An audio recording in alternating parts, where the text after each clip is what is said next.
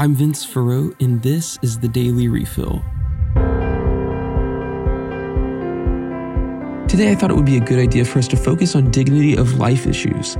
Over the past 50 years, but especially this past year, we've heard a lot about abortion. At the center of the debate over abortion are two questions.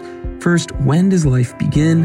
And second, when does a person have rights? To answer the first question, most people look to the 7 principles of biological life and genetics. So a fertilized egg meets the criteria to be alive and also has its entirely own genetic makeup. This provides a basic explanation of when human life begins. The second question delves more into philosophy and theology to answer, however, when a person has rights. But the easiest way to think about it is, if we draw the line on when a person has rights without a strong reason or explanation why, it quickly becomes an arbitrary reason and one made out of convenience.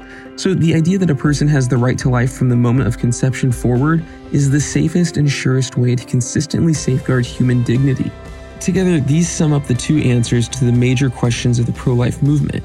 But there's one final important reality to recognize when advocating for life, and that is consistency.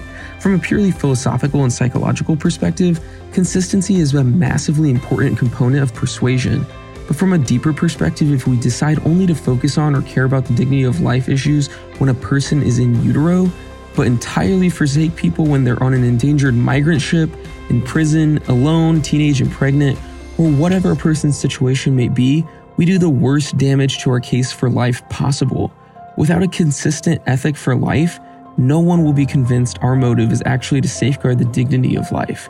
Rather, it will just be one more option among many.